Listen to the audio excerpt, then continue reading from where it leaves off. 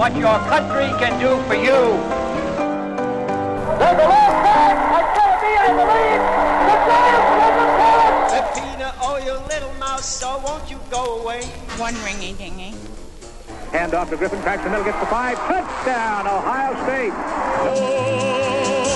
Oklahoma, where the wind comes sweeping down the plain. I'm interested to know, Gracie, who's your choice? Need you ask, George? Time now for spinning my dad's vinyl. Here with all his skips, scratches, and pops is my dad, Frank Vaccarello. Thanks, sweetie, and thank you for tuning into episode 48 of Spinning My Dad's Vinyl. What? Another trumpet player we haven't heard from yet? What? More Dixieland from my dad's collection? Well, of course. And this is just one of 4 albums from this trumpet master in my dad's collection. So get ready to take a trip back to New Orleans for some happy music in Volume 48, Al Hirt, Swingin' Dixie.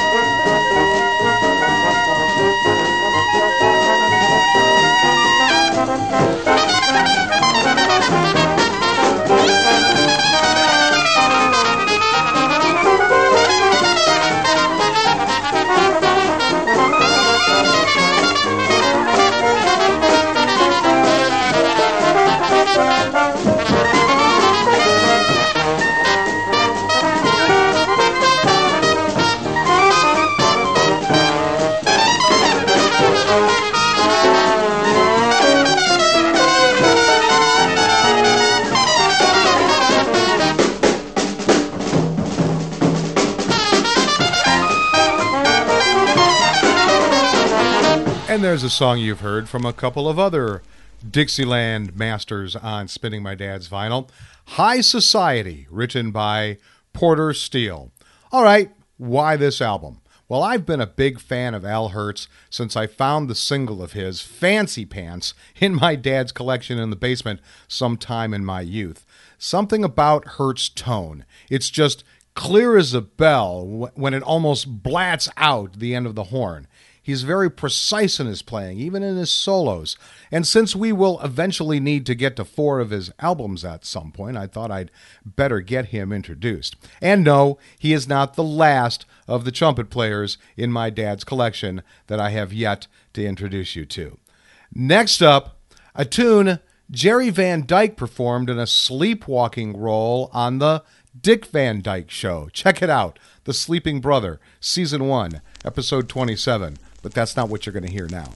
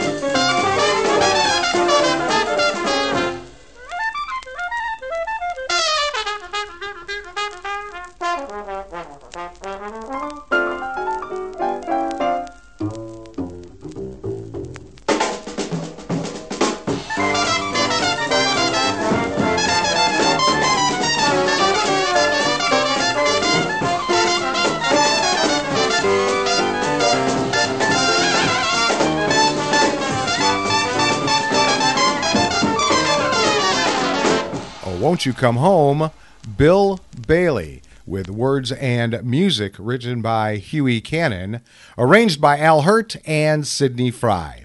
All right, let me introduce you to the album I chose for this episode, Al Hirt, Swingin' Dixie Volume 3. It's on the Audio Fidelity label AFLP 1926. It's a vinyl LP album mono format. It was released in 1960. Its genre is jazz, and its style is Dixieland. Now, I'm going to read just a couple of paragraphs of the liner notes from the back cover because they are quite extensive. As far as music was concerned, New Orleans was making history when the rest of the country was being weaned. Long before the end of the 19th century, jazz was pulsating in and around the Crescent City. The sounds were not those heard in drawing rooms in the Garden District of town or along Boston's Beacon Street, nor did they have any suggestion of French or Italian operas people came to hear in New York City's Castle Garden. The sounds reflected something of the tunes workers sang in the tobacco and cotton fields, of the African voodoo rhythms that Negroes beat out in the city's Congo Square, of the laments of plantation laborers and spirituals. New Orleans music, as it was called, took something from each source, and jazzmen pounded it out day and night. They played at funerals, fairs, meetings, conventions, parties, cabarets, picnics, saloons, and in brothels, wherever and whenever the spirit moved them. Few of them could read music, but that didn't stop them. They tackled every piece in their own manner, but somehow it always came out right. The story goes that someone once suggested to a jazz man that he learn how to read music. "What for?" he replied. "What would I do when the lights go out?" Quite a few explanations have been suggested about the origin of the term Dixieland. One alleges that the word comes from Dixie's Land, referring to that portion of the country south of the Mason and Dixon line. Another traces the term to the Dix, a piece of paper money issued in New Orleans somewhere towards the end of the 19th century. Still another holds it is merely a generic term referring to the Southland as a whole.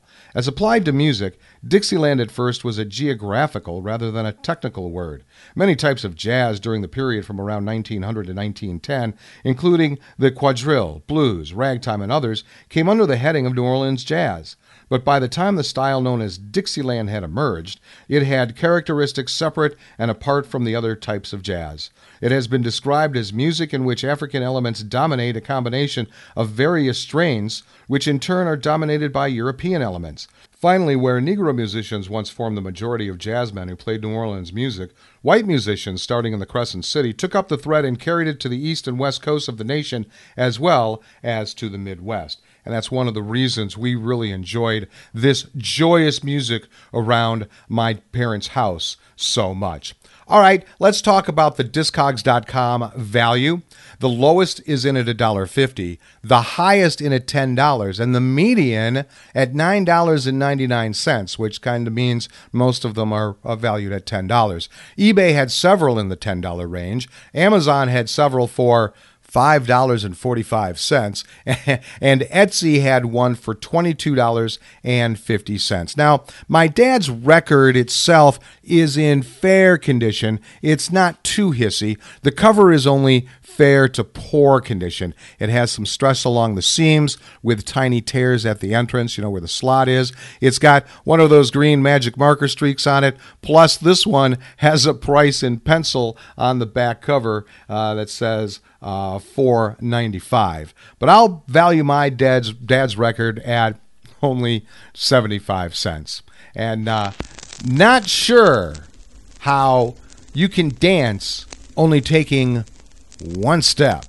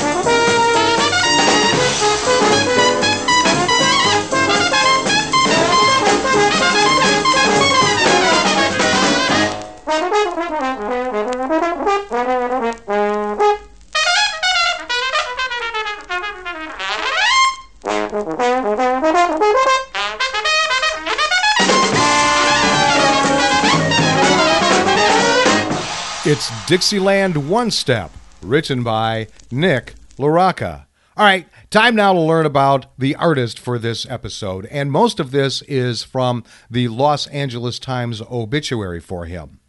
Al Hirt, the legendary Dixieland trumpeter with a giant sound, was born in New Orleans on November 7th, 1922, and died in New Orleans on April 27th, 1999, at the age of 76.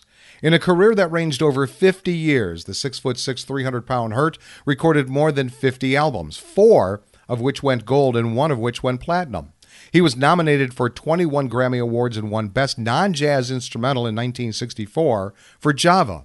In his heyday, the 1960s, Hirt was a frequent guest on television variety programs hosted by the likes of Dinah Shore and Andy Williams. In 1965, he hosted a summer replacement series, Fanfare, for Jackie Gleason. In 1967, Hirt headlined the halftime show at pro football's first Super Bowl, with the Green Bay Packers and Kansas City Chiefs playing at the Coliseum in Los Angeles. It was the first of 5 Super Bowl appearances for the entertainer. He was one of the best trumpet players all around the world, clarinetist Pete Fountain, a longtime friend who played with Hirt on and off for more than 50 years, told the Associated Press he had everything: technique, stamina, and education. The trumpeter was born Alois Maxwell Hirt in the Crescent City. His father, also named Alois, was a policeman who gave his son his first trumpet, purchased at a pawn shop when the boy was just 6. And as the story goes, Hirt's second-hand instrument had a faulty mouthpiece, and that flaw forced him to develop his wind power, which later left crowds and fellow trumpeters in awe. As a youth, Hirt played in the police department junior band and studied extensively with many teachers. In 1940, he left New Orleans to study classical music at the Cincinnati Conservatory.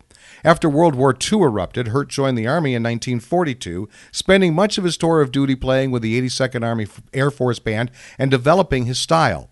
His principal influences were stars of the era, Harry James and Roy Eldridge. At war's end, the trumpeter toured with big bands led by Jimmy and Tommy Dorsey and Ray McKinley. Hirt got a break in 1949 when he won the Philip Morris Talent Contest and then joined the Horace Heidt Orchestra for a tour of the United States and Europe, mainly playing lead trumpet. He went home to New Orleans as often as possible throughout his career. Describing himself as a homebody, he disliked touring and wanted to be in New Orleans with his wife and 8 children. He spent 8 years, most of the 1950s, on staff at a New Orleans radio station playing mainly lead trumpet. He also put his classical training to use performing with the New Orleans Symphony Orchestra. He then formed a combo with Fountain, and they went to work playing at Dan Levy's Pier 600 Club, performing Dixieland music. It was as a Dixieland performer that Hirt first gained wide public attention. With the help of a series of RCA albums, from which he gained most of his financial success, he became a national figure, playing in Las Vegas and New York's Basin Street East and guesting on TV variety programs. In the 1960s, Hirt moved on from Dixieland to produce hit commercial albums like Honey and the Horn, Cotton Candy, and Sugar Lips, which brought him Grammy nominations and some scorn from the jazz mainstream. Now, we'll save more of his life story for another Al Hirt episode, but I did want to finish with this. Hirt played with some of the greats of jazz in New Orleans. He once related a story to jazz critic Leonard Feather of the time he gave a jazz trumpet to the son of his piano player. The boy would go down to the club in the daytime and would start banging around on the piano, Hirt said. I finally said, "Hey, let's get that kid away from here. Give him a trumpet." The piano player was Ellis Marsalis. The son, Wynton. Yes, Wynton Marsalis. And what a connection that man has to the jazz world. Loved his interview segments in Ken Burns' 9-part documentary, Jazz. If you haven't seen that, check it out. All right, and now the first of 2 tunes that mention flowing water.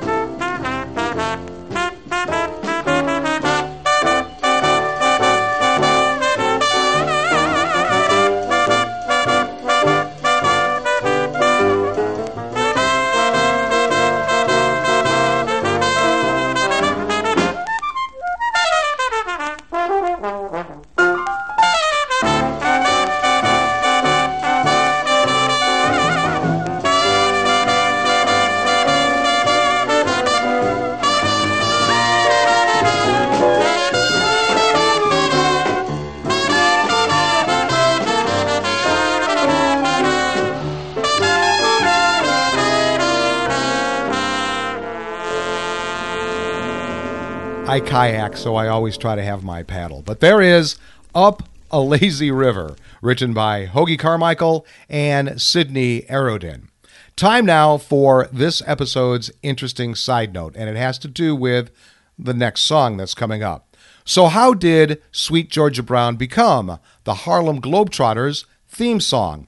Well, this ended up being an unanswered question on a subreddit from 7 years ago, and I didn't find much other than what I'm about to read to you. Sweet Georgia Brown is famous as the theme song of the Harlem Globetrotters basketball team, who officially adopted it in 1952. They use it for their magic circles when the players stand in a circle and pass around the ball, displaying their impressive techniques and dexterity. The song was written in the 1920s by Maceo Pinkard and Ken Casey. It was popularized by the big band leader Ben Burney in the 1920s, and he was given a co-writer credit for recording it. Reportedly, Ben Burney came up with the concept for the song's lyrics, although he is not the credited lyricist, after meeting Dr. George Thaddeus Brown in New York City. Dr. Brown, a longtime member of the Georgia State House of Representatives, told Burney about his daughter Georgia Brown and how, subsequent to the baby girl's birth on August 11, 1911, the Georgia General Assembly had issued a declaration that she was to be named Georgia after the state. This anecdote would be directly referenced by the song's lyrics, "Georgia claimed her, Georgia named her." The tune was first recorded on March 19, 1925 by band leader Ben Burney, resulting in a 5-week stretch at number 1 for Ben Burney and his Hotel Roosevelt Orchestra. Now, of course, the most famous version, with whistling and bone cracking, was a 1949 instrumental recorded by Brother Bones and his Shadows. This is the version used by the Harlem Globetrotters. Now, let's hear Al's version of this classic tune.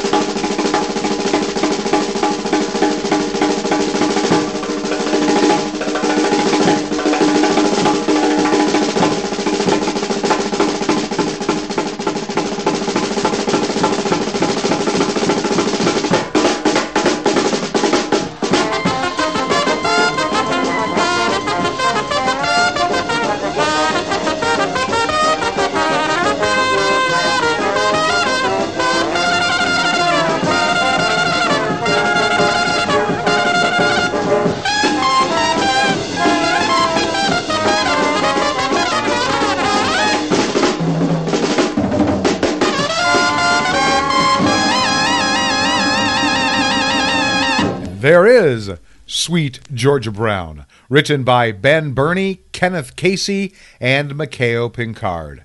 And yes, my father brought my brothers and me to a Harlem Globetrotters game back in the 1970s at the Richfield Coliseum. Now, I'm pretty sure my sister was too young to go with us at that point. And yes, I took my daughter to a Globetrotters game just a few years ago at Quicken Loans Arena, now Rocket Mortgage Fieldhouse or something like that. I'm so glad I was able to share that experience with her. Well, I hope you enjoyed this episode as much as I enjoyed bringing it to you. Hearing the trumpet of Al Hirt brings back fond memories of me going through my dad's 45s in the basements. I remember coming across Fancy Pants, Alley Cat, Java, popping each one on that piece of junk turntable that barely kept up to speed, especially at 45 RPM. But those songs were the pop tunes he was accused of abandoning Dixieland music for. It doesn't matter to me. You always know when it's Al Hirt playing. I also didn't know that he was nicknamed Round Mound of Sound, a moniker a fellow DJ hung on me many, many years ago. And now a quick connection to this last tune.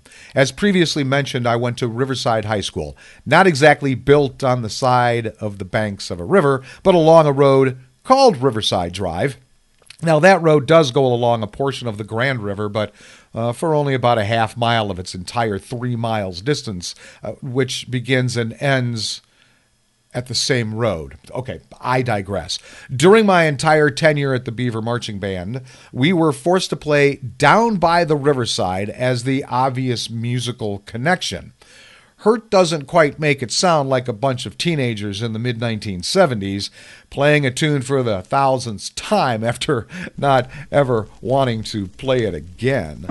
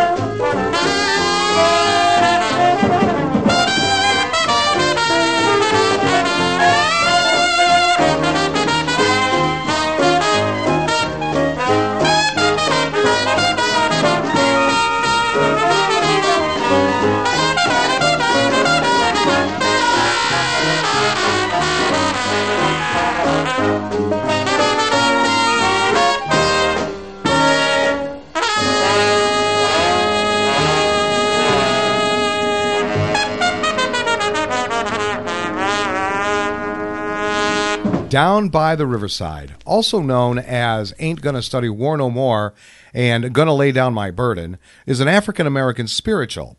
Its roots date back to before the American Civil War, though it was first published in 1918 in Plantation Melodies, a collection of modern, popular, and old-time Negro songs of the Southland. And this version was arranged by Al Hirt and Sidney Fry. And there you have selections from another great trumpet player in my dad's collection. So thanks for tuning into Volume 48, Al Hirt Swinging Dixie, however you did. If you want more information about this show, head over to spinningmydadsvinyl.com. I'll be back next week with all my skips, scratches, and pops for Volume 49, Birth of the Blues, Part 1. Until then, go with the flow, my friends.